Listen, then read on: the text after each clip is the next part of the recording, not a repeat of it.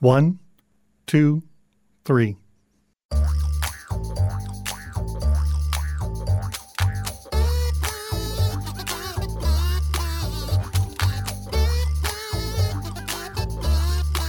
Welcome to Three Song Stories. This is the place where we turn musical memories into heartfelt conversations. Thanks for listening. I'm Mike Canary. Our guest today is Andy Johnson, originally from rural Big Rock, northern Illinois, the youngest of 4 kids. He got his degree in history from Illinois State University, graduating in 1991, but says he never actually used it for anything. And he worked as a hand drafter for a structural steel detailing firm, then came across surveying while looking for a drafting job after college in Normal, Illinois. He married in 1993 and moved to Las Cruces, New Mexico in 1996 to get his surveying degree at New Mexico State University. He then worked in Alaska with the Bureau of Land Management before moving to Florida in 1998. Andy lived on and ran a survey business from Sanibel Island from 2005 until 2017 when he sold it, and now he works in Fort Myers. He's got 2 children who are now young adults, Riley, who is 21 and just graduated from Embry-Riddle in Daytona and is a fully licensed pilot, and Avery Maya, who is 18 and just started at UCF pursuing a degree in psychology. I've known Andy for ages. We go way back, as they say, so getting to dig into music and memory with him here is just pretty darn cool. Hey there, Andy. Hey there. How are you? Good. How are you doing? It's good to see you. Good to see you too. How many djembes do you own? 3. How many do you play commonly or often? I have one that I play mostly. Why do you play it mostly? It was my first djembe. You're still playing your first djembe mostly? Absolutely. Yes. Wow. Is it because it has sentimental? Is it because it has some sort of like, it's a better djembe? Is there, it's a better made one or something? Well, it's obviously sentimental. But I think it just, it sounds better than almost any one that I've ever played. So I feel like I got the best one for me. And how many times have you had it resurfaced? Reheaded? You say reheaded? Yeah. Had new skins put on it. Yes. Oh, probably. Let's see. I've owned it for about 20 years now. I have probably had it blown the skin on it 10 times or so. Okay. When was the last time you went out and played with a drum circle or something like that? Well, it's obviously with the pandemic, the drum circle's been a little bit on the I can imagine on the shutdown side. What would it be like if everybody was just like further apart, like instead of getting right up in each other's energy? That's what they're doing now. They're still trying to do it at Centennial Park on Sunday nights, but obviously the turnout is not. Right. I was on medical leave as well, so was not involved or had the energy for some of that. But I haven't played out publicly for probably about a year. Oh, okay. Well, hopefully you get to do that soon. Yeah, I'm looking forward to it. So now that we've talked about drumming, which we will do more, I'm sure, okay. We're also going to throw another curveball at you because yesterday's guest, which listeners by now will have heard, forced me to, or he didn't force me, but we started the show in a non-traditional way. So okay. we're going to try it again on you just to see how it goes. So this is a speed round, so you got to answer these quickly. What would you say is the most overplayed song ever? Oh, my goodness. Stairway to Heaven. Do you remember what the first song you slow danced to was? Something by Van Morrison. What's your favorite movie soundtrack or movie with the best songs in it?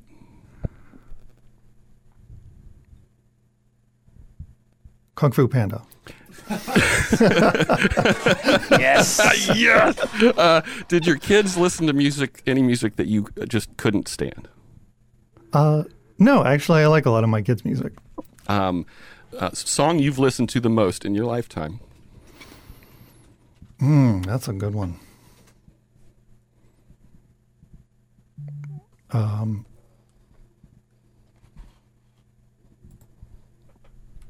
Little Pink Houses. Little Pink Houses. Okay, now we're going to get to the normal song, or to the normal show. Well, what is that? Harps? When I was digging through the archives for some stuff, I found a sound effect called time travel, and I wanted to use it somewhere. Good. Can we go back a year or so? So that was it. Okay, so now what was the musical background of your childhood? Well, I grew up. I'm the youngest of four, so my older brother, who was about 6 years older than me, Is he the one that looked just like Bill Murray? He looks just like Bill Murray. Okay. Bill Murray back in the day and Bill Murray today. So, although why he doesn't use it to get free drinks, I don't know. But so as a child in the 70s, I grew up listening to somewhat older music because of that, listening to what he listened to. And this was in northern Illinois? Yeah.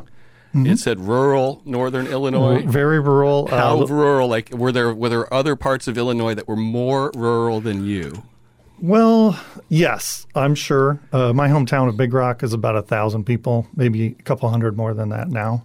Does it have a big rock? It does actually have a big rock. It's not that big, though. So, but,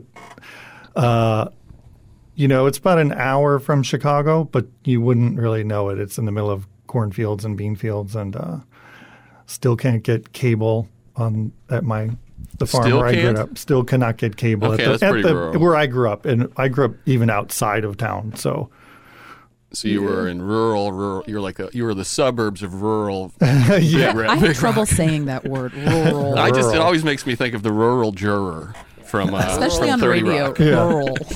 That's why you got to just really lean into it. Rural. Hell of growl there. First band that you glommed onto. you mean that I just started following? No, just like as a kid, the first band that was like, this is my favorite band now, or probably Aerosmith. Yeah. Yeah. First music you owned? No, probably the first music I owned was probably John Mellencamp. Yeah. Yeah. Were your grandparents around? And if so, do you have any musical memories associated with them? Not really, no. Both my grandfathers passed away when I was little. Don't have much memory of them, and no musical memories from my grandmothers, no. Did you play any instruments growing up, or was that happening around you? I was a drummer. I started drumming in... Like a drum kit drummer? Or? Yeah, well, in grade school, grade school band, marching band, that kind of stuff. My two older sisters were both, and still are. My one sister plays saxophone, and the other one plays trumpet.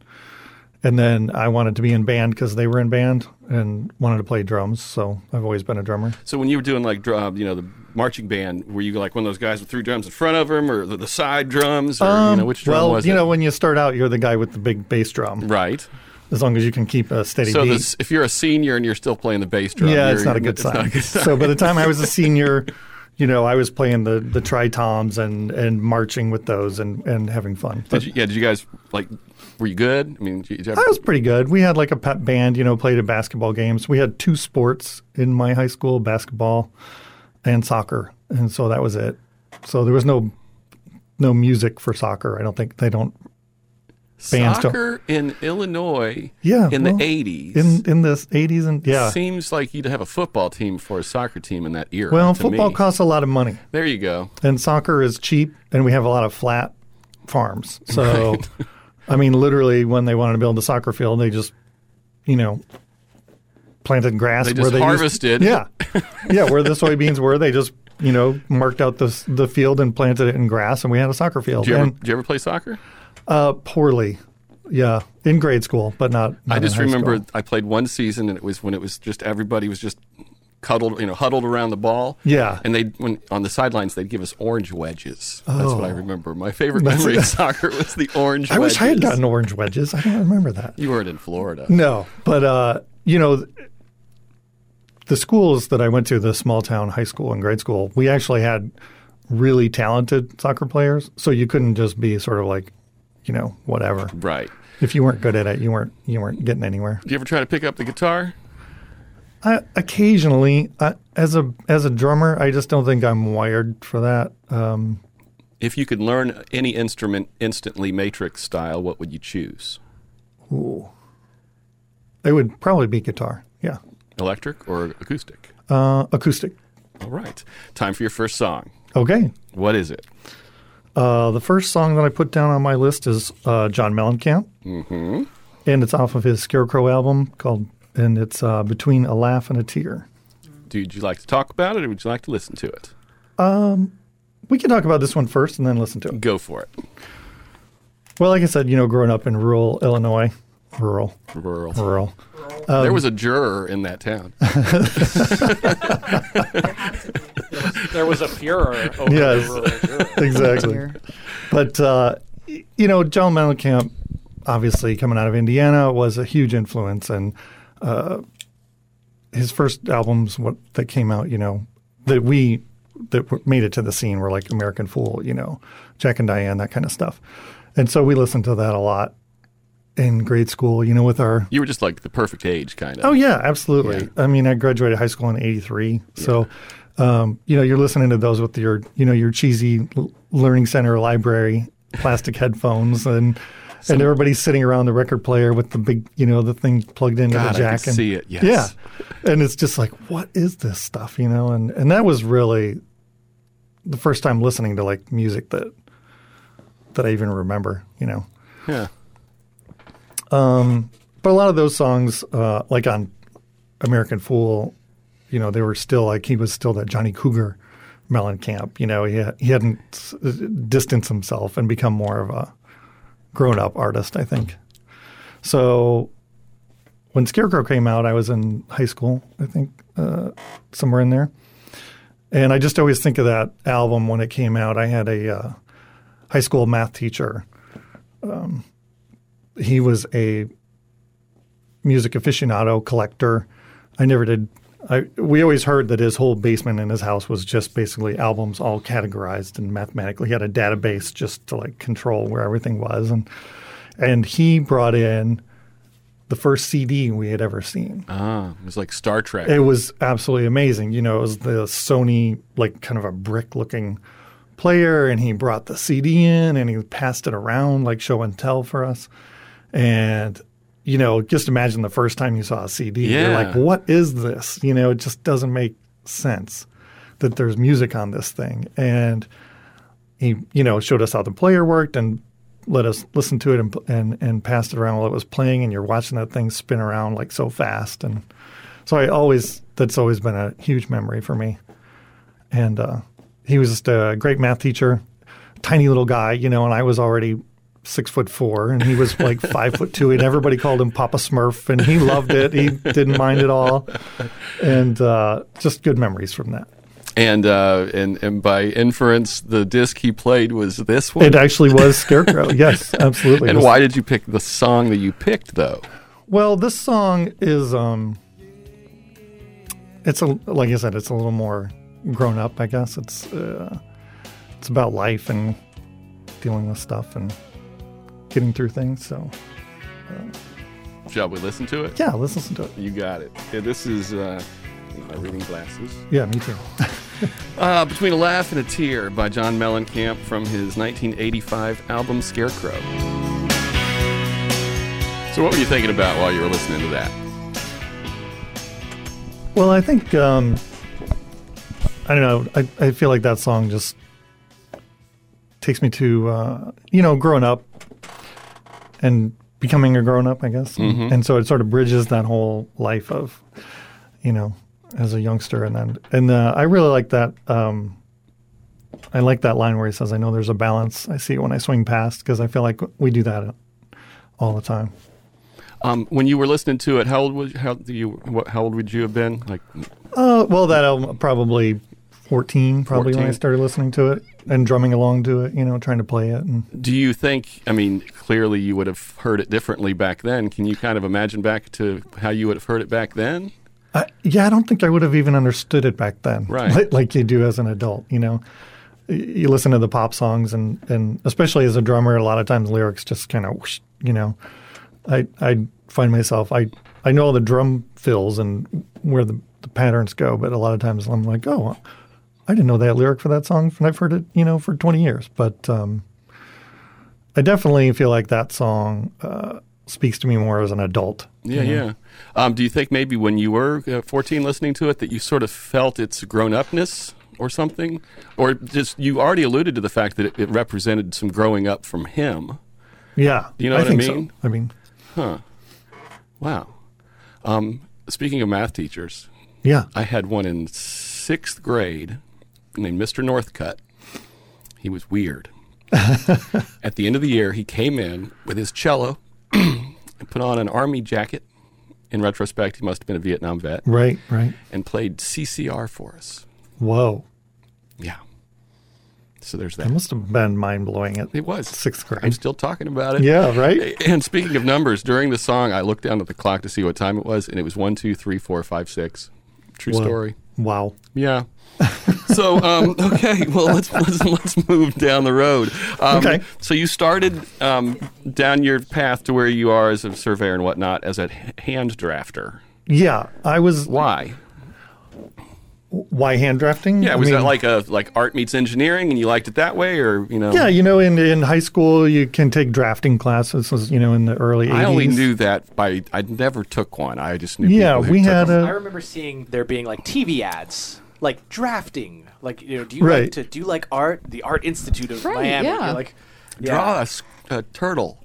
I don't see Right. those ads. Or a anymore. that's pirate. art. Yeah, I don't see that Not anymore those, either. not drawn. that's on a matchbook, right? Sorry. Yeah. I do remember the draw this thing and turn in the drawing, and we'll see if You you're could be a material for cartoonist. this. Yeah, I would have never made that because no. Because But this was like like shop class. Like it was part of shop, where you'd have a machine shop, and then it was mechanical drafting. So you'd like learn how to draw what they call 3-view drawings, and Right. you're on a drafting board with a pencil and paper. I mean, and literally like here's this block of wood, and it's got a hole in it. Now, how would it look if you turned it, isometric Yeah, view? yeah. So that kind of stuff. Like 3D modeling on paper. Exactly, absolutely. And so you're looking at it in front, side, and top view, and then you combine it into an isometric and that kind of stuff. And then right after high school, I got a job. My mom was a nurse, and one of her patients that she was taking care of owned a drafting company that did structural steel detailing, shop drawings for any kind of building, going up in the Chicago area, basically. The drawings that would get sent off to like the foundry or whoever. Yeah, the, they would the go machine to the shop. to the Yeah. shops where Yeah. they would, cut the steel and put the plates on it and the bolts and tell them where to weld it and of course I didn't know anything about that stuff, but I could draw. Was it fun? I mean, It were was you enjoying actually it? fascinating. Yeah, it was very. probably pretty solitary job. Yeah, there were like 2 or 3 of us in this big old loft, and we each had our big drafting tables, and we would sit there all day and listen to music on XRT out of Chicago and draw and have martinis in the afternoon on Friday, and Sounds pretty nice. it wasn't too bad. It's like nerd madman. Oh, yeah.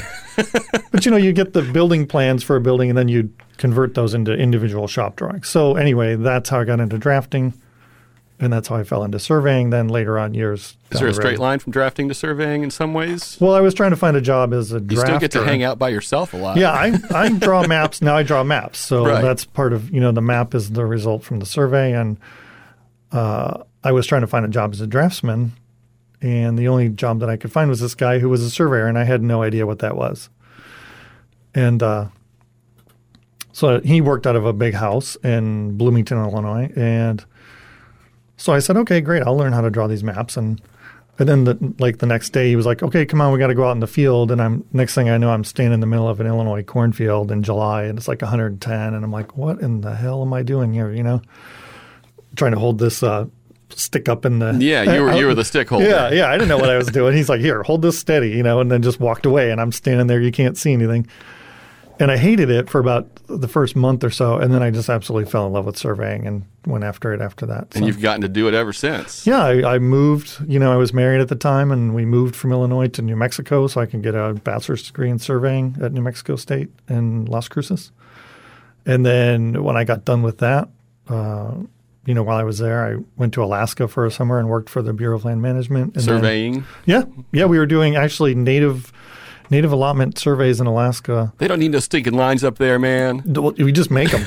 We just got to make them. So it was easy. I mean, it wasn't easy, but we didn't have to rely on anybody else because we were the original surveyors. You weren't finding somebody else's to prove it's there. You Right. were creating it. Yeah, it was a long process for them. In Alaska, they didn't have reservations. If you hunted and fished and lived on a land, you could claim it. Right. And so the Native Alaskans, through the Allotment Act, would claim property. Like, And so you were coming out there to draw that line for them. And so these things have been in the courts. So they were asking you to draw the Yeah, lines. yeah, absolutely. Okay. This was And the good guys drawing lines. So yeah, absolutely. So we were defining their family heritage property for them legally so they could get title to it. That's pretty cool. And so we were, living in tents and cutting trees down and fending off bears and all kinds of fun We don't stuff. need to stick on this too much longer, but I want you to just reflect on, because I find it fascinating. I could see, like, in another life, I could have been a surveyor. Oh, absolutely. You are absolutely surveyor material. The technology, like, you're not out there. They're out there with, like, robots now, practically, right? Yeah. In 2017, I sold my business on Sanibel. But I was working basically by myself. The instruments now are basically, they're not robots in the sense that they just do whatever. But you don't need two people. No, they are it remote might be better controlled. to have But two I think people, remote but- controlled is, everybody says robot, but remote control is probably the better term because you run it from the rod now. The robot will be when you don't need even you out Right. there. Yeah, right? and then I'll be long gone by then. So, So- but you control the instrument. It turns and follows you. It has a tracking system. So when I walk around, it follows my prism wherever I go. We live in the future. Yeah. And don't even get started on GPS because that's a whole other world. They're getting ready to put up another satellite, right? Or there's some new system coming in. It's going to make it better. I heard. The government always has had their better frequency, their L1, L2. So Right. they give us the degraded signal and they have the better one. So it gets closer and closer all the time. Understood. Okay. Nerd out. Sorry. Nerd out. I didn't know that, so thank well, you. now I figured this would be interesting to at least a couple people At out least there. there. Crickets chirping. Yeah, exactly. If you're still with us, we're talking with. Sorry. No. So why Southwest Florida? Why Sanibel? Like, give us the arc there. Well, when I graduated, I went back to school, obviously, as a more of an adult, young married guy.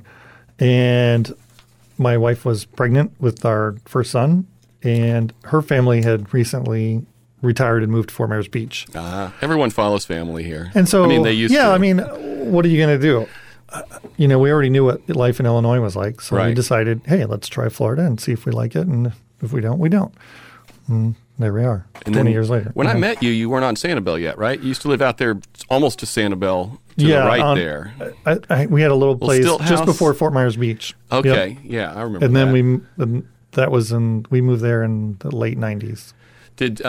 What was it like being on Sanibel all those years? It seems like a pretty idyllic place. It was actually fantastic. Lived there and had my business there. Hardly ever left the island unless I needed to. Were you like a monopoly surveyor on Sanibel? It seems like there's probably a lot of work. I would but- have tried to be, but I couldn't stop people at the bridge. But Sanibel's a lot like living in small town Illinois. People don't. That's one thing people are always surprised by is it's a very tight knit community, and if they know you're there and you live there and you're trying to make a living there, the people look out for you. So, not that I was a monopoly, of course, but people know you. That's who they want to deal with. Growing up, we'd drive out there when we were like high school students, and 40% of the time we'd get pulled over.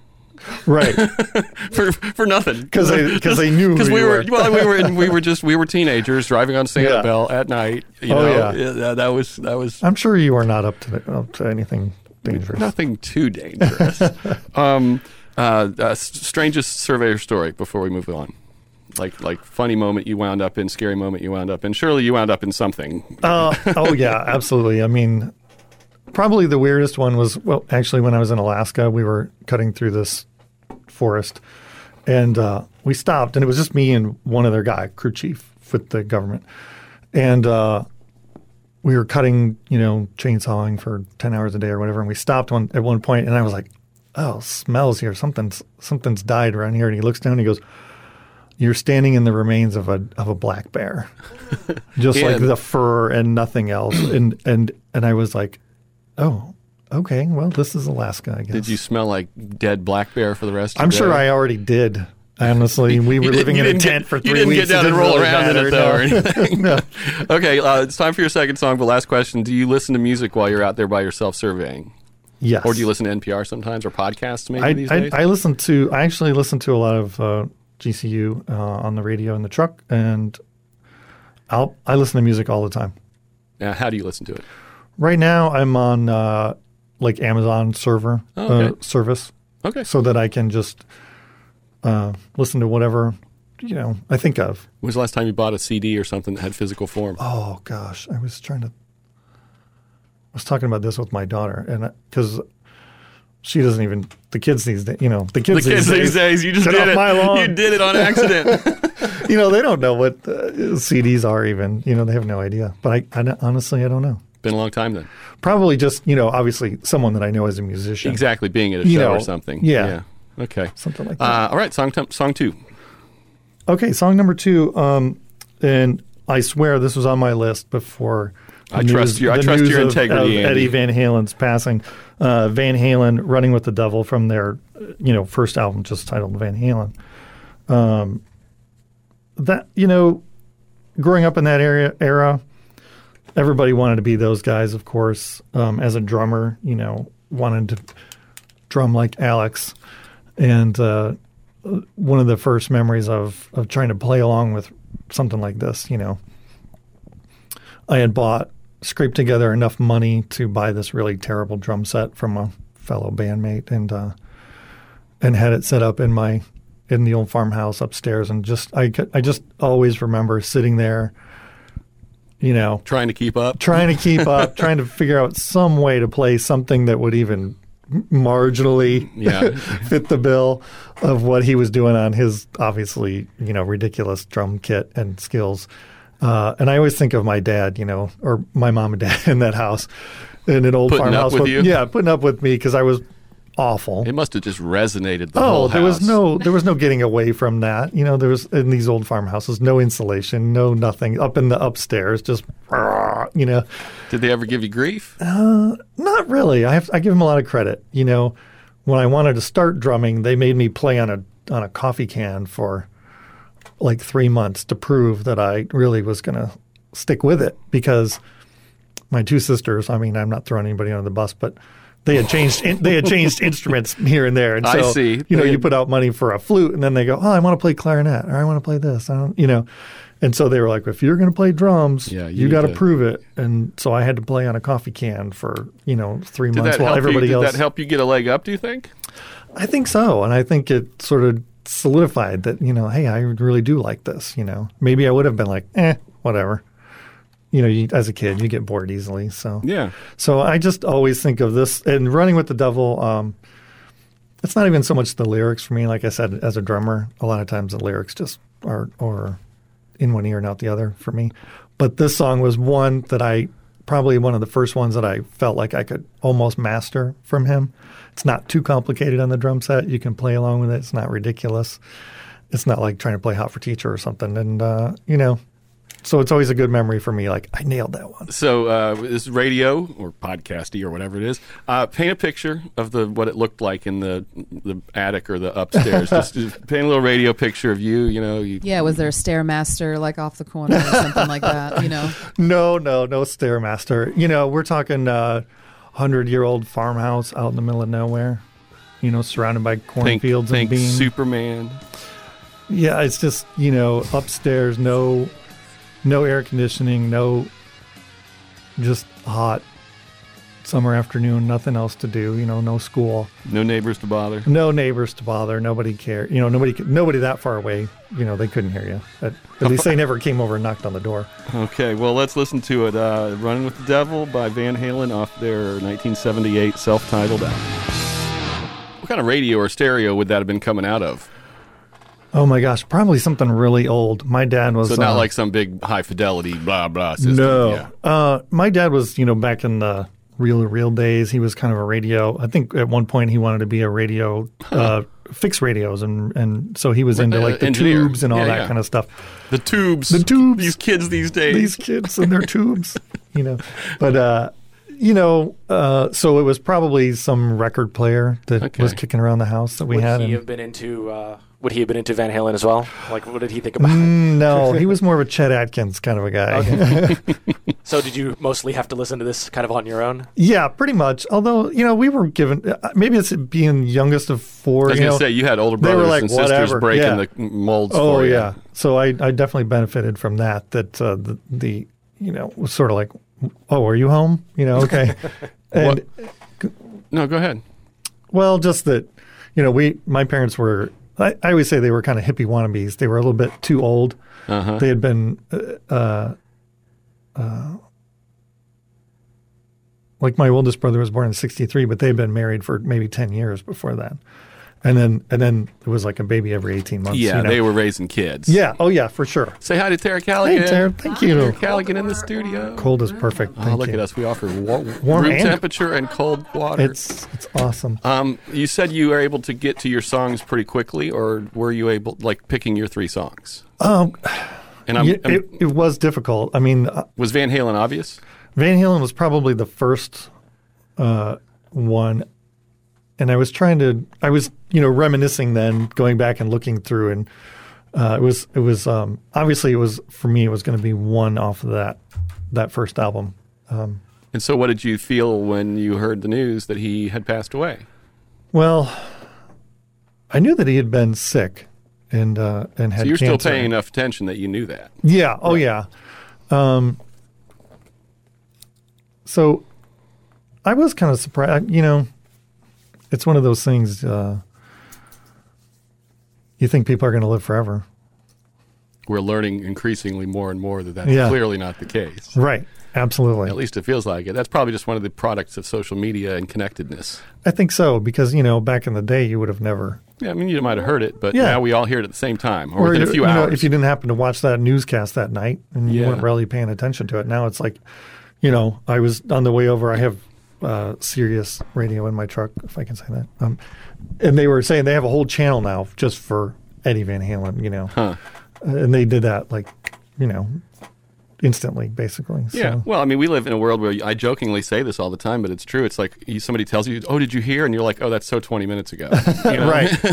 Because by Yeah. then, 2 other things had happened that were, Right. And, the Twitter feed just is blast Are you right on past Twitter? it. I dabble into Twitter, but it just goes so fast. Like you said, if you're not, You're fairly active on Facebook, I am. especially during these political seasons. Yeah, I've always been a political junkie. When I remember as a kid begging my mom to stay up and watch the election returns when Jimmy Carter was elected, and so I was 7 years old. So Political junkie, Ken Rudin, NPR's political junkie. yeah. I'm doing tech support for him right now with a great. MP3 file. It's a true story. Nice MP3. Trying to get him on the show. He had a show on. We used to air it at 6:00 on Sundays. He used to be on All Things Considered a lot. And he was NPR's. Him and what's his name, Ron Elving. They did the political junkie segment on Talk of the Nation with Neil Conan. Yeah. His show just went off terrestrial radio. It's just a podcast now, but I've been in touch trying to get him on this show. So, Oh, good. if you're That'd be listening, great. Ken, to see what we do, this is it. Come in. You would be a great guest. So, had you been in any bands prior to Rhythm Culture? No, not really. No? I mean, I've played, in high school, you would like jam with friends and get together. Nothing with a name that would play venues. No. How long between getting your first djembe and being in Rhythm Culture? Well, my first djembe was a gift from my wife when we moved here to Florida. Graduation gift, Christmas kind of a thing. And I didn't know anybody here, obviously, and really didn't even know how to play djembe. It was my friend Michael Taylor in Chicago got me interested in him. And so I asked him, I said, well, do you know anybody in Fort Myers area wants to get together and play drums? And he turned me on to Bruce Gozzi and Shorty Palmer, who then became, Bruce was in the band with me, and Shorty now makes a living repairing and building djembes in Tennessee. Cool. So it was fairly quick, but then, then my son was born. So I met those two through the internet. We got together at like the park in Cape Coral and. The internet, was that like AOL? Yeah, it was some weird, bulletin we were on board. Prodigy together. Yeah. No, it was 2000. It was later than that. It was like 99. So that And was Prodigy era. It was pretty old still around school. then, Yeah. And so we got together and played in the park a few times, and then Riley was born. And of course, I'm not out going out drumming with a newborn baby. So then there was like a year and a half.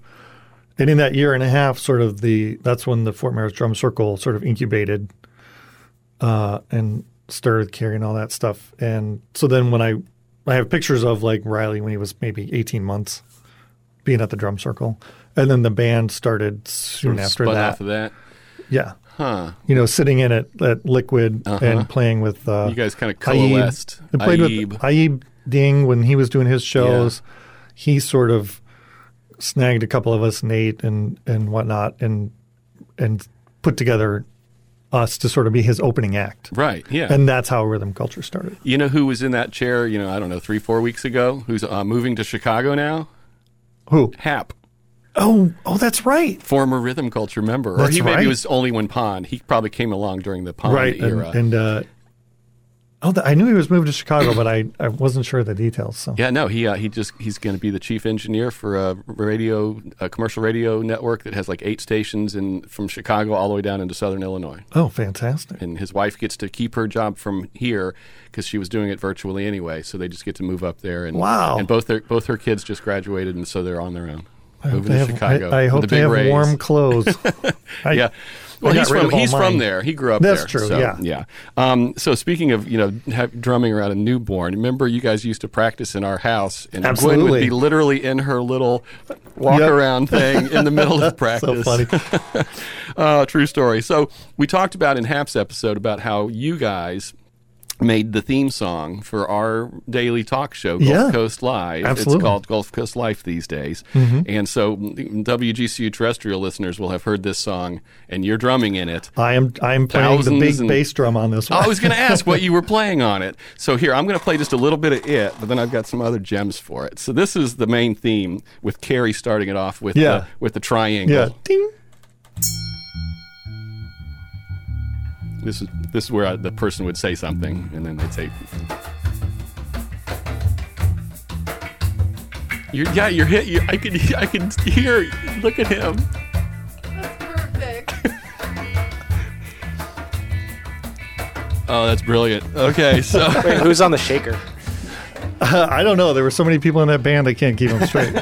yeah, there was a lot of people in that band. Probably Samantha.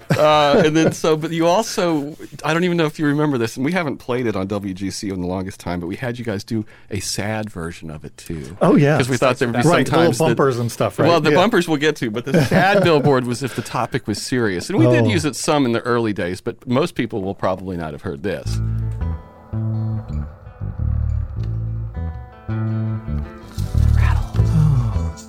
There's a Yeah. Kind of a breakdown. Okay, so that's the sad billboard. that one. Since we didn't get to play all of it, that one ends with like an atonal like a. I'm still letting it play. We'll bring it back. Oh no, that's okay. But Let it ride. Let it ride. let it ride. Well, I mean, we're almost to the end of it now, so. Okay, we'll bring it back in. We can do whatever we want. Yeah. This is what happens when I run the board. That's I right. just like that you're still into it. Like you're still playing it like you can remember. Oh, yeah, absolutely. So just maybe describe the scene then, because you were here in the studio. It was right in there. Yeah, we were right? all in the studio together. Well, we're going to describe the scene here in a second. Perfect.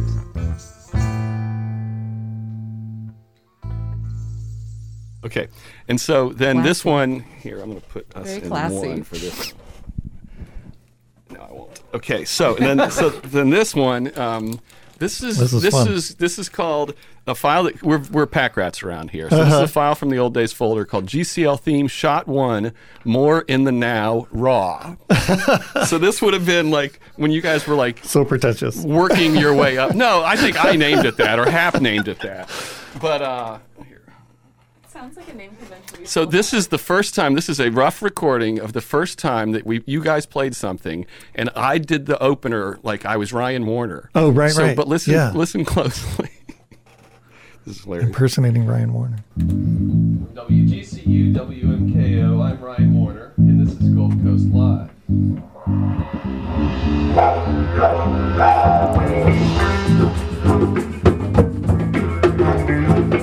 Okay, so we deal with the controversial topic of legalization of marijuana. We see it in our lifetimes.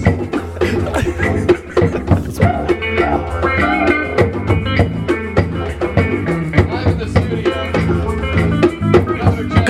I'm on the djembe. Okay, so there's a little blast from the past. I can tell in that one I'm on the djembe because Nate's playing the didgeridoo, and I know for a fact I'm playing djembe on that right there. Oh, that's classic. Classic. Those were good times. It was. Okay. Best concert ever. Best concert ever was Red Hot Chili Peppers in the early '90s in Chicago at the Vic Theater downtown, and they were one of the many bands or songs that I was considering. That was on the list. Oh yeah, for sure. I remember seeing Red Hot Chili Peppers at my friend's house who had MTV, and that was like the thing back in the day, and I was like, who in the hell are these guys? They were that was like Freaky Styley and all that stuff back then. And just instantly loved everything that they were doing. And then I was in college at Illinois State and they were doing a show downtown. And I remember I'm like, I've got to go to this show. And so I went. I forget the band that opened for them. And it was like a huge crowd, big mosh pit, And everybody was kind of normal when the opening band was there. And then as soon as the Chili Peppers walked out, the place just exploded. And I remember this. I'm pretty tall. And Yes, you are. there was You make me feel short.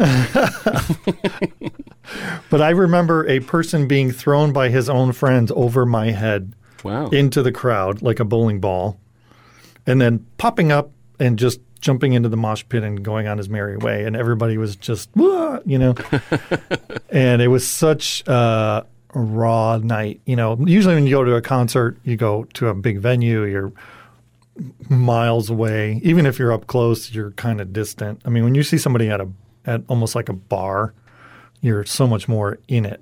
And to see a band like that, they were marginally, at that point, they were pretty successful. And I've seen them probably 4 times. Is that who you've seen the most? No. I've probably seen, Jimmy Buffett a lot. He's been coming up on the show more and more lately. Somebody's going to pick one of his songs here soon. I feel it coming. When you live in Illinois and you have those long gray winters, as soon as it starts getting warm, you're ready for something fun. And so it's a big thing up there. Now, of course, as soon as we moved to Florida, it just sort of, you can have it every day, so it's not a big deal. I've seen a lot of Jimmy Buffett, a lot of Melissa Etheridge, a lot of U2. I was going to ask if you ever saw any shows at Wrigley Field, but since they didn't have lights or don't have lights, they probably didn't do much in the way of concerts. They did not do any concerts when I lived there, but I do have a Wrigley Field tattoo on my arm.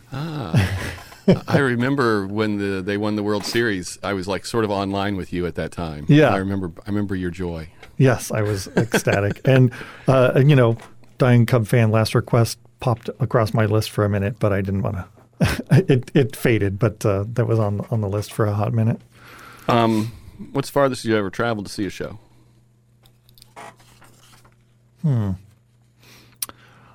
I went to South Carolina. I was married at the time, and my wife and I went to go see Lynyrd Skynyrd and Big and Rich in South Carolina. I used to work for Big and Rich. Did you really? I did, and That's the short version of that story, Tara. Yes, I worked for kidding. them. I helped with a country music festival, and I was in Tennessee for quite some time. And I did a lot of talent for them, and a lot of digital and Oh, wow. photography and different things. They have John Rich anyway has a line called Redneck Riviera. Yeah. So I helped out with that a bit when it was launching as well. So Wow. fun, small world, right? And I got to, we went up and we had done the meet and greet package or whatever. They're And, so fun though. They are fun. Yeah. And but Big wasn't all that big. I was expecting him to be much taller than me. But He's one of the sweetest he's a super people nice I've guy. ever met and his whole thing, spread love, all about Yeah. love, and I like that. Yeah, it's good vibes from him. I like that. He was. Was his name supposed to be ironic? No, he's He Big is. Kenny. He is pretty big. His He's name's Big pretty Kenny. big. He's awesome. If you were a championship wrestler, what song would you come in on? Ooh. Save a horse, right? No, I'm just kidding. That's a, I saw Andy sit up. I was like, oh, God, he's leaning in. I don't know. It'd have to be Pick a Buffett song. No, it'd have to be something by Red Hot Chili Peppers, I think. Something crazy. Anyone in particular? You've What? seen him Yeah. 4 I'm times. like Blood Gotta- Sugar Sex Magic. I love that song. Yeah, that's the one that actually came to mind. Ooh. Okay.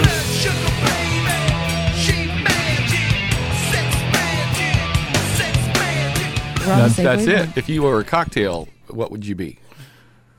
Ooh. I'd just be straight whiskey. Hell yeah. What would be the shape of the glass? We need something to identify it. We're creating. We're compiling. This is the Andy. We need to make the Andy. The I'm gonna call Andy? this. I'm gonna call this the hand drafter. So it's whiskey. It would be whiskey with chopped ice in a tall glass. Right on. Like a Collins glass, like a Yeah. yeah, okay. TV theme song is committed to memory that you'll sing with us. Sing. Yeah, we'll all sing together. We'll put it on YouTube. We'll do Wait, this I thing. did not know we did singing was Gilligan's part of Island this. yesterday. We nailed it. We nailed Gilligan's Island yesterday, Tara Callaghan. She wasn't here. I wasn't there. I don't know. You don't are there know. any that you do remember all the words to? Theme songs. Yeah, TV show. TV He's not going to shows. admit it. No. No. I'm gonna. No, we will. I have a way to give him. I have a way to get him off the hook. I think. What's that? Well, I was gonna say I want to return back to MTV. You would have been the perfect age to be able to remember when it showed up, right? Like Oh, you yeah. would have been like what 16 or something when Even MTV younger, was yeah. born. Yeah, younger. What are your early memories of this new thing? Because I'm younger than you, so I was a little too young. I mean, I remember it being there. But, Yeah. But you were you were an older kid. I have a vivid memory of going to my Grandma Johnson's house in Aurora. She had cable and had MTV, ironically. And of course, we had no, back, you could watch videos for like half an hour a day on the UHF channel out of Chicago. Yep. So we would all zoom home on the bus and run in and watch, Duran Duran and Der Kommissar or something like that. They'd play the same 3 videos every day, basically. But I can remember going to my Grandma Johnson's house and cranking it, and she was like, "What are you doing?" I forget. Maybe it was the Michael Jackson video. I'm not sure, but it was some big event, and we Grandma, we gotta watch Thriller. this. Thriller was a big deal. Yeah, it was probably Thriller, and I can remember we gotta watch this, and that dun, dun, dun, dun, the guitar riff and the little spaceman, and we well, were that's like, what we're about to listen to. Yeah. That's why I've been teeing up here. T-minus 27 seconds. Yeah. We've gone for redundant set sequencer start. T-minus 20 seconds and counting. This was the original intro. yeah, T-minus It's 15, looking at the space shuttle. 14, Mhm. 13, T-minus 10, 9, 8, 7, This would have been 81. 6, 5, 4. We've gone for main Yep. engine start. We have main engine start.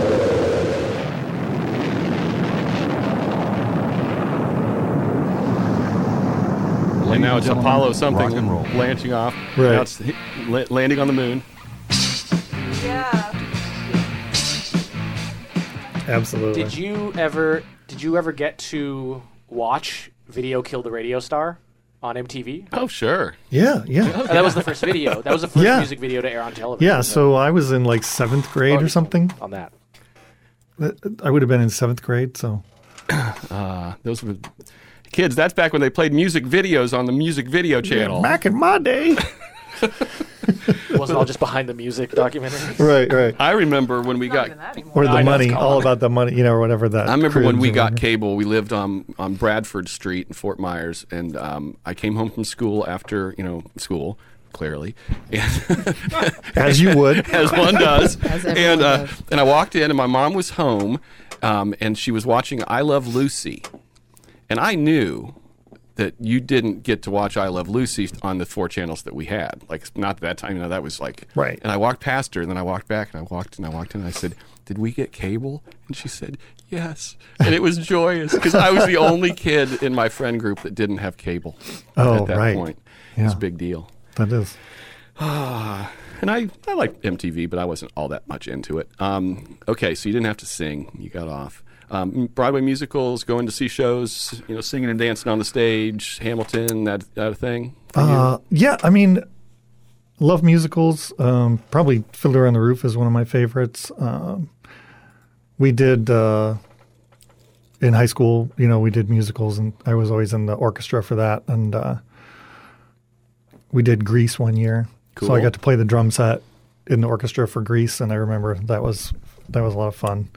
So I know all those songs still, and good memories. Most memorable Rhythm Culture or Pond show. You guys used to play a lot of different places. Yeah, we played a lot on Fort Myers Beach. Probably one of the, very early on, we got asked to play at the Act for Arts event. Arts for Act. Or Arts for Act, I'm sorry. It's been a while. And I think maybe, was it Lily Tallman? I don't know. But I remember. I think it was. Sounds right. It was quite a while ago. And I remember we didn't even know what the heck we were doing.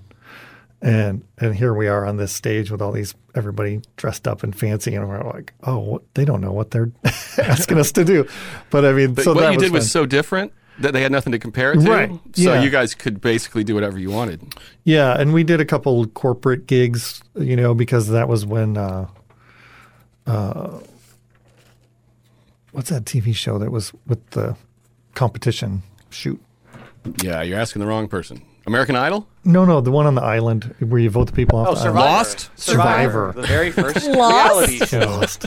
I haven't watched it in forever. Apparently, it's still on. I'm amazed. Yeah, but it's still going. So Survivor was big then, and we got I think we did like a Mead Paper Company corporate gig where they were recreating like some kind of Lost, or a Survivor Dunder kind Mifflin of. scene. Yeah, exactly. Okay, song 3. Okay, well, song 3. What a segue. That's enough of that. That's enough of that. Pivot. I tell you what, on song 3, let's play the song first, and then we'll talk about it. Do you Okay, this is... want me to? No, well, yeah, would you like to? You could do the intro. Okay, song 3 is by Beck. It's called Hard as a Drum off of his Morning Phase album. I always knew Beck as, just sort of like every once in a while you'd hear a song of his on the This is radio. 2014, by the way, when it came out. And, his songs that made it on the radio were always just kind of silly and whatnot and creative, but didn't seem very deep. And then I saw that he won that one album of the year or rock album of the year, something interesting. And I went the next day and bought it online. I was going to say, you didn't go somewhere and buy it? I did not go. I went to Amazon, but actually it was before I had the streaming service, so I actually paid the money to Right. own it. And it's just I find the album it's like a throwback to concept albums to me. It's like you can listen literally, and you should listen to that from beginning to end, and with really good headphones on because it makes a huge difference. It's just. I think he plays almost every instrument in it and wrote obviously all the songs and produced it. He's super talented. But the album is just hypnotic to me, and that song, the story that it brings me to is going through cancer last year. About almost exactly a year ago, I went in for a checkup and wasn't feeling very good and did some lab work, and they said, "Oh, you're 51." Or 50 at the time.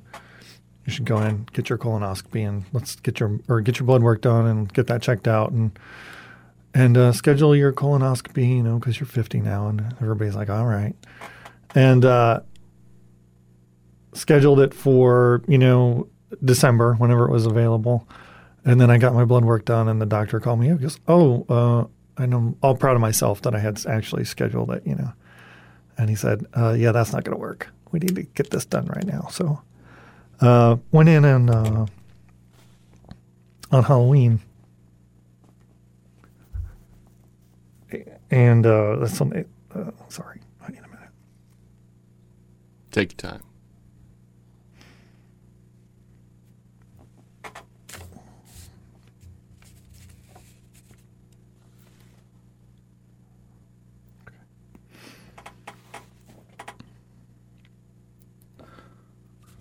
So on Halloween, I had that done, and it was pretty obvious, I guess, that it was colon cancer.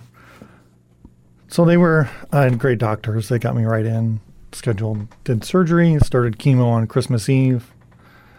And this album was one that I used to listen to because I would have to go in for chemo every 2 weeks. Mm-hmm.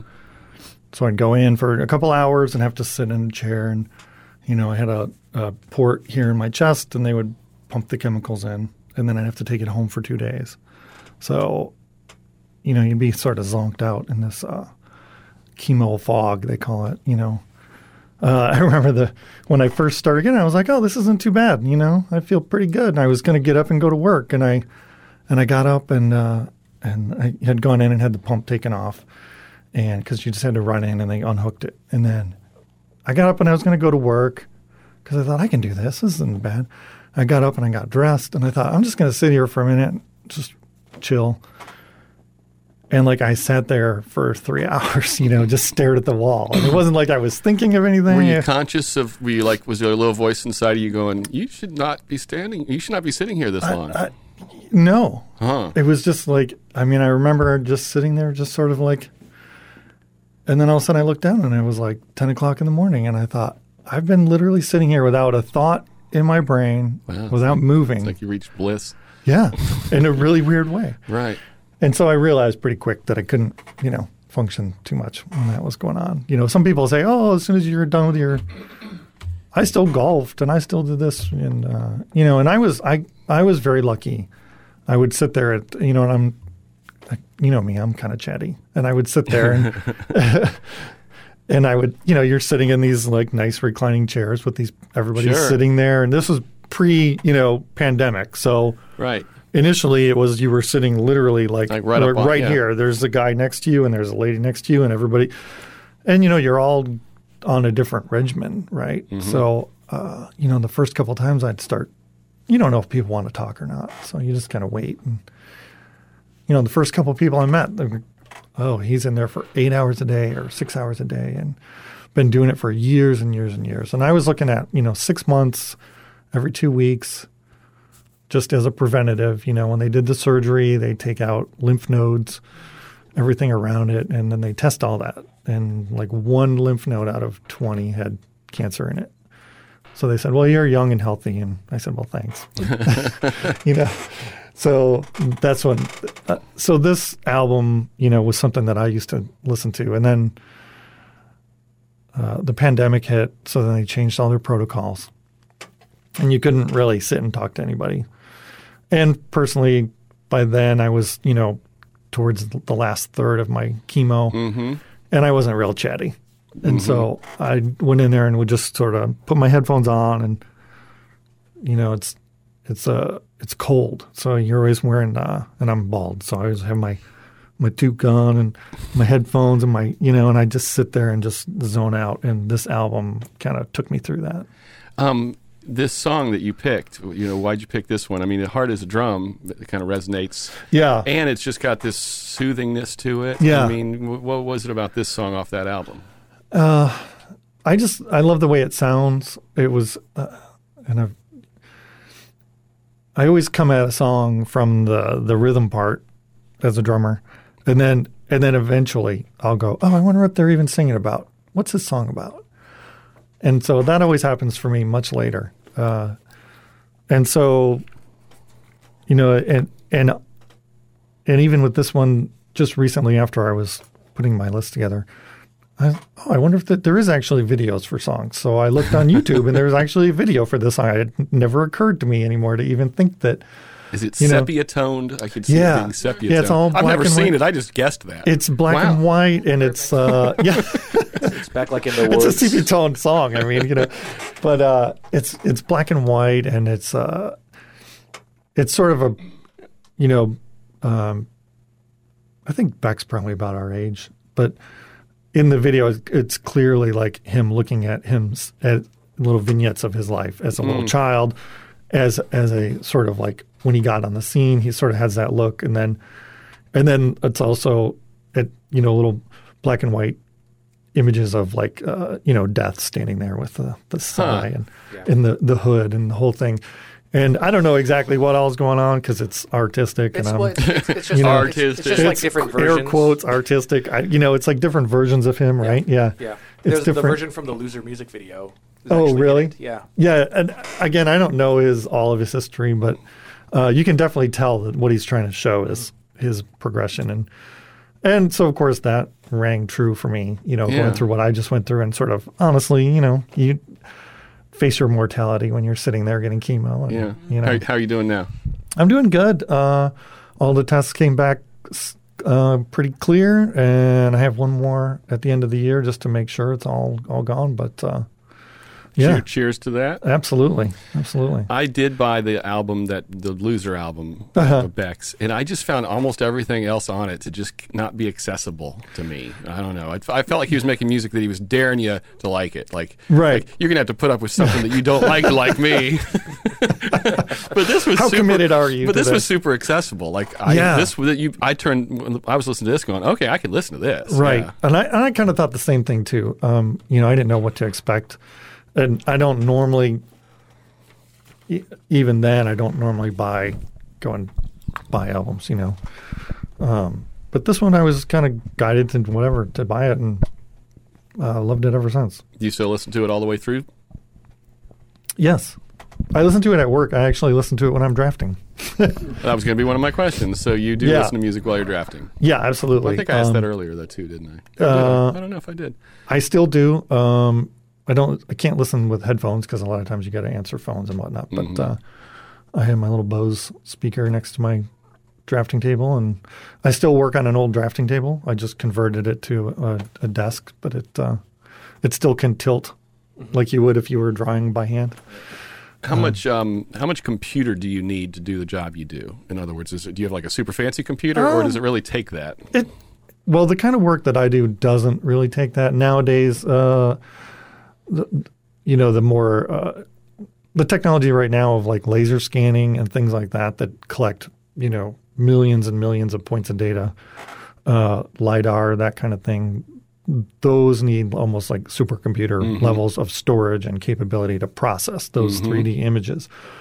As a boundary surveyor, most of my It's stuff still is just lines. It's lines and points. Not much data in lines and yeah, points. there might be 1,000 points or something in a hectic survey, but A hectic survey. a hectic I like survey. that. Yeah, but yeah, and the kind of work that I do, it's you could work on basically any decent laptop you get. Do you listen to music on radio stations in your car? No. Okay. I think we've proven over the course of the last 10 episodes or so that music on the radio is dead. I don't even know. I mean, Young people, old people, everybody's like, no. I wouldn't even know. Shameless plug. I have you guys on my presets, but I also have Sirius, and I listen to the news channels on Sirius, or I'll listen to Deep Tracks or something like that. But that's about Did it. Mike Canary ever try to get you to listen to Moxie Fruvis? Yes, I think he did. How accessible did you find Moxie Fruvis? I don't recall ever listening to it, so that's It the probably answer. got played around you anyway. I believe so. Yeah. Are there any songs you'll avoid listening to? Mostly for recollection reasons. Like if you hear it, it'll do this thing that we do.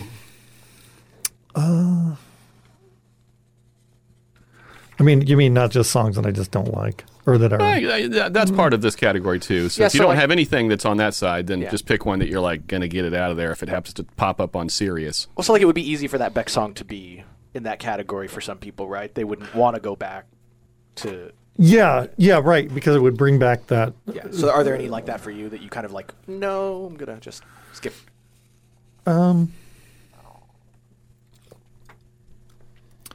I think they're just songs that I don't like because they're overplayed.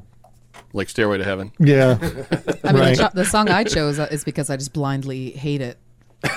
What was it? I forget. Ever clear, everlasting, You ever really might know what it's like. I just have the blues. it's something about that song. I just really so much? don't. I hate it from top to bottom, farm to table, whatever. Farm to table, nose soup to to tail. nuts. I just do not like Top it. to bottomless. ear to ear. So, do you have any songs like that by chance? Gosh, no, I really don't. I'm sure as soon as I walk out of here, I'll be like, "Oh, I should have that's said okay. this." Yeah, that's The fine. way You can just, Homer. like, you can tell us I'll later. text you. You can be like, "Andy wants you to know that he really We'll hates." insert it. Album you've listened to the most over your life? Joshua Tree. Oh yeah. Nice. That's Yeah. a good one. Album you would shoot. Oh, go ahead. Oh, I was going to say I saw them twice on that tour in 1987. Wow. He's made a lot of people Andy, jealous. Andy Yeah. might have been in the same concert as Neil Volz. No, I think he was later. Oh, that's Yeah, I think Neil was more like the 90s. that's true. Or maybe even 2000s. if It's they're so still doing crazy it. when I think about that because on that tour they had literally like no stage show at all. Mm-hmm. It was in Chicago at one of the big venues in Chicago. And you had to go the day before the tickets went on sale to wait in line to get a wristband so you could come back the next day and get in line and get your tickets. Huh. And my friend Blair and I were both, he and I were just huge U2 fans, started with War and Unforgettable Fire and all that stuff. And we went, I actually saw them both times I came through Chicago on that tour. But they literally had the only stage show was basically Bono with a can light standing there, like running around the stage, shining it out into the crowd. And then they went, completely the other way into that stage. And I didn't go to that tour, but where they had that huge contraption kind of set. And I thought, wow, what a completely different night and day. We've had two guests on this show who have spent time more than just a few minutes with Bono.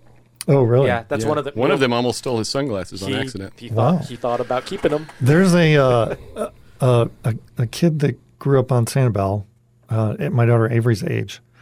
He plays guitar, and his parents are from Boston, and they took him to one of those shows, and he got pulled up on stage. Oh, wow.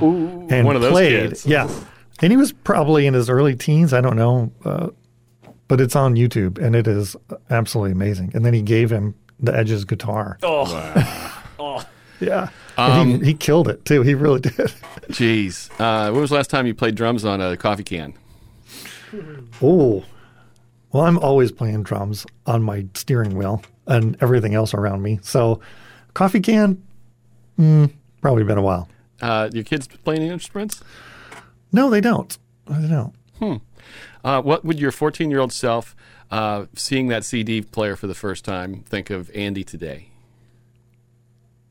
I think I would be surprised that I was still so into music. Really? Yeah. Huh. Well, all right. Okay, it's time to recommend three people. wait, no. No. The question. Do we do the question before the It recommending? doesn't matter the order. We can do it after. I thought you were going to be done. I thought you were. No, I've got the question Oh, still. there's a question? Yeah. Yeah, it's the mean question. Oh, We've got a new question. Do you want to do the three people first, or do you want to do the question? He's already looking for the people, so let's just People. Keep us all in the episode. Oh yeah, This is prime show. is this all Smooth. part of the episode? That's Oh, yeah, it totally It's will be. funny. You're the third person that's asked that in the last 4 episodes. And it always is, just so you know. Oh, okay. Well, I had to screenshot because I didn't want to forget. What if you've already? I don't know if you've already done them. I have to say. That's Then you okay. have to name another person. Yeah, you have to think harder. Okay. Well, locally, I was thinking of Sheena Brooke, She's not been on the show. super talented. Do you know her? Like, I know her have well met enough her. to put a bug in her ear about this? She's been I- on Gulf Coast Life. Oh, I know. Yeah, I'm like, she's been on stuff. Yeah, I probably could. Okay, because She that's part of performed in why our we do studio. this. We partly do this to get you to market the show. See? Oh, I see. You should tag her and all that fun stuff. I will. Good. Yes. No, and we have so many mutual friends and friends that love to go see her. So Okay, yeah. she's super talented. When your episode comes out, just tag the people who are recommended. Absolutely. And say, hey, everybody, check this out. I think you should be on it. Yeah. Another local person that I was thinking is a friend of mine from Sanibel. His name is Tim Finfrock. It's a great name. Yeah. Cool. Yeah, super nice guy. I met him on Sanibel, and Does he go to medieval fairs with a name like that? he might. Seems I like don't he know. would. But he's an artist. He was involved with the Rauschenberg group. Yeah, the residency and everything Yeah, out there. yeah. And I don't know all of his history, so all I know, I met him at a few poker games It sounds great. on Sanibel, and he's become a friend, and he's a fantastic artist, and he's involved with the Pointe Bell Brewery. Perfect. He's painted all of their labels and stuff. Super interesting guy. Perfect. Okay. And then my third one is my friend in Chicago, Michael Taylor, who got me involved with djembe. Oh, okay. He and I worked together. I met him when I was at Illinois State, and we worked at the restaurant together. We were both waiters. at the time, I forget, he was a business major or something, whatever. I was a history major. Neither one of us did anything with it. But he stumbled into djembe, and he has some great stories about that. And it's become his whole life. He travels the world. He's been to Africa many times. He was the first, I believe, the first U.S. instructor in Mamadi Keita's Temtem Mandang school. And he travels the world, goes to China and teaches djembe, and has his own. He teaches at the Old Town School of Folk Music in Chicago, and does shows there and teaches. So well, we love that. Yes. We do remote recordings. Oh, and excellent. we do know somebody who is chief engineer for In a Chicago. network of radio stations in and Chicago. Taylor lives in Oak Park. He's a dear friend, and I chat with him all the time. But he would really he would love this. Okay, we're going to make that happen for sure. Okay, last question is you think of your 3 songs. Okay. You have to split them into 3 different categories. The first bucket is the song is going to disappear from existence. Not just henceforth. It'll never have been. The other song is you're going to guarantee it, notoriety and people will know of it, 1,000 years into the future. Mm-hmm. And the third one is the only song you ever get to listen to again. Whoa. That's tough. The only song you ever get to listen to. Well, I guess I would. What was the first bucket again? It's Dead, gone. Never Gone. existed. Blipped out of existence. Okay. Sorry, Beck. Smoked. I'm going to put Beck in there. Sorry, Beck. Sorry, Beck. Beck. Beck's got plenty of good songs. Yeah. That one, Okay, so that's in bucket number 1. Bucket number 3 is the only song I'll ever get to listen to Yeah, again. it becomes music for you. It's either that or podcasts and public Well. radio. Well, that would be Laughing a Tear, Mellencamp. Okay. And so then the one that you guarantee perpetuity would be the Running with the Devil. Running with the Devil. Yes. Which I kinda People love are going that, to still actually. listen to that 1,000 years from Yeah. now. That's perfect. Yes. Okay, well, Andy, we've done it. We All did right. it. You did it. Do you Excellent. have any final thoughts you'd like to leave us with? No, this has been fantastic. Thank you for doing it. Thank you. My pleasure. Thank you. We make 3 Song Stories in the studios of WGCU Public Radio on the campus of Florida Gulf Coast University in Fort Myers, Florida. Richard Chinqui is co-creator and producer. Tara Callaghan is online content producer and periodic host. Chris Duffus is executive producer. Our theme song was created by Dave Cowan and Stick Martin at Monkey House Studio in St. Pete. For this week's parting tune, we're going back 1 year to former pot hauler Tim McBride, author of Saltwater Cowboy, for what may have been one of our most vivid song stories yet on this podcast, a morning when he and some assistants were awaiting a drop from the sky. You could not distinguish the sky from the water. It was just beautiful, one of those calm mornings. And all of a sudden, this kid, I had hired this captain and his buddies from Marathon who hadn't worked in a while. I said, come on up, I got something we can do. Just a quick, short, everybody make some money and go home. In one day. So they came up and we're sitting there, and all of a sudden this kid goes, he sits up, and I think I hear something. So we all run out on the back of the boat, and we turn and we're trying to listen, and all of a sudden we see this thing coming, and it was right over the trees, over the mangroves. This badass DC-3 with twin turbo and twin 1200 Pratt Whitneys just cranking, man. These things are like, whoa, busting wide open to keep this thing in the air, right? And he made a pass over us just to make sure that this was the right spot. We're waving, and here's these 2 clowns hanging out of the cargo door with suicide straps around their hands, and they've got the leather helmets on with the goggles on, screaming, and they made a pass by us, and the only thing that left behind that pass was the badass chill down my back and the smell of spent aviation fuel. As they went out and made a turn and came back, and they started kicking these things out 20 bales at a time. And they're just flipping through the air, and they're tumbling and splashing, it's just the coolest thing, man. The whole thing, from the time we saw the plane to the time he made his first pass, then he made his next pass to dump the first half, made his second pass to dump the second half, and took off inland to go land. The whole thing took probably 4 minutes. Wow. So when he was on his last pass to make sure we weren't going to get, 20 bales dropped on our heads, fired up the boat and took off. And that's when we put LaGrange and started playing it out on the deck, just cranking it. Keep listening.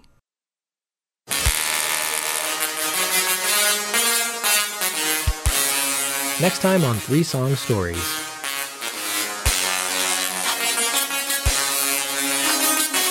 Whoa, metaphors, similes, you know? What specifically about that song, like what line, when you think of that song, what jumps out to you the most? It cracks me up at the end when he's like, you always lose the girl. Because as a kid, I was like, I have no idea what that means. Where did she go? Yeah.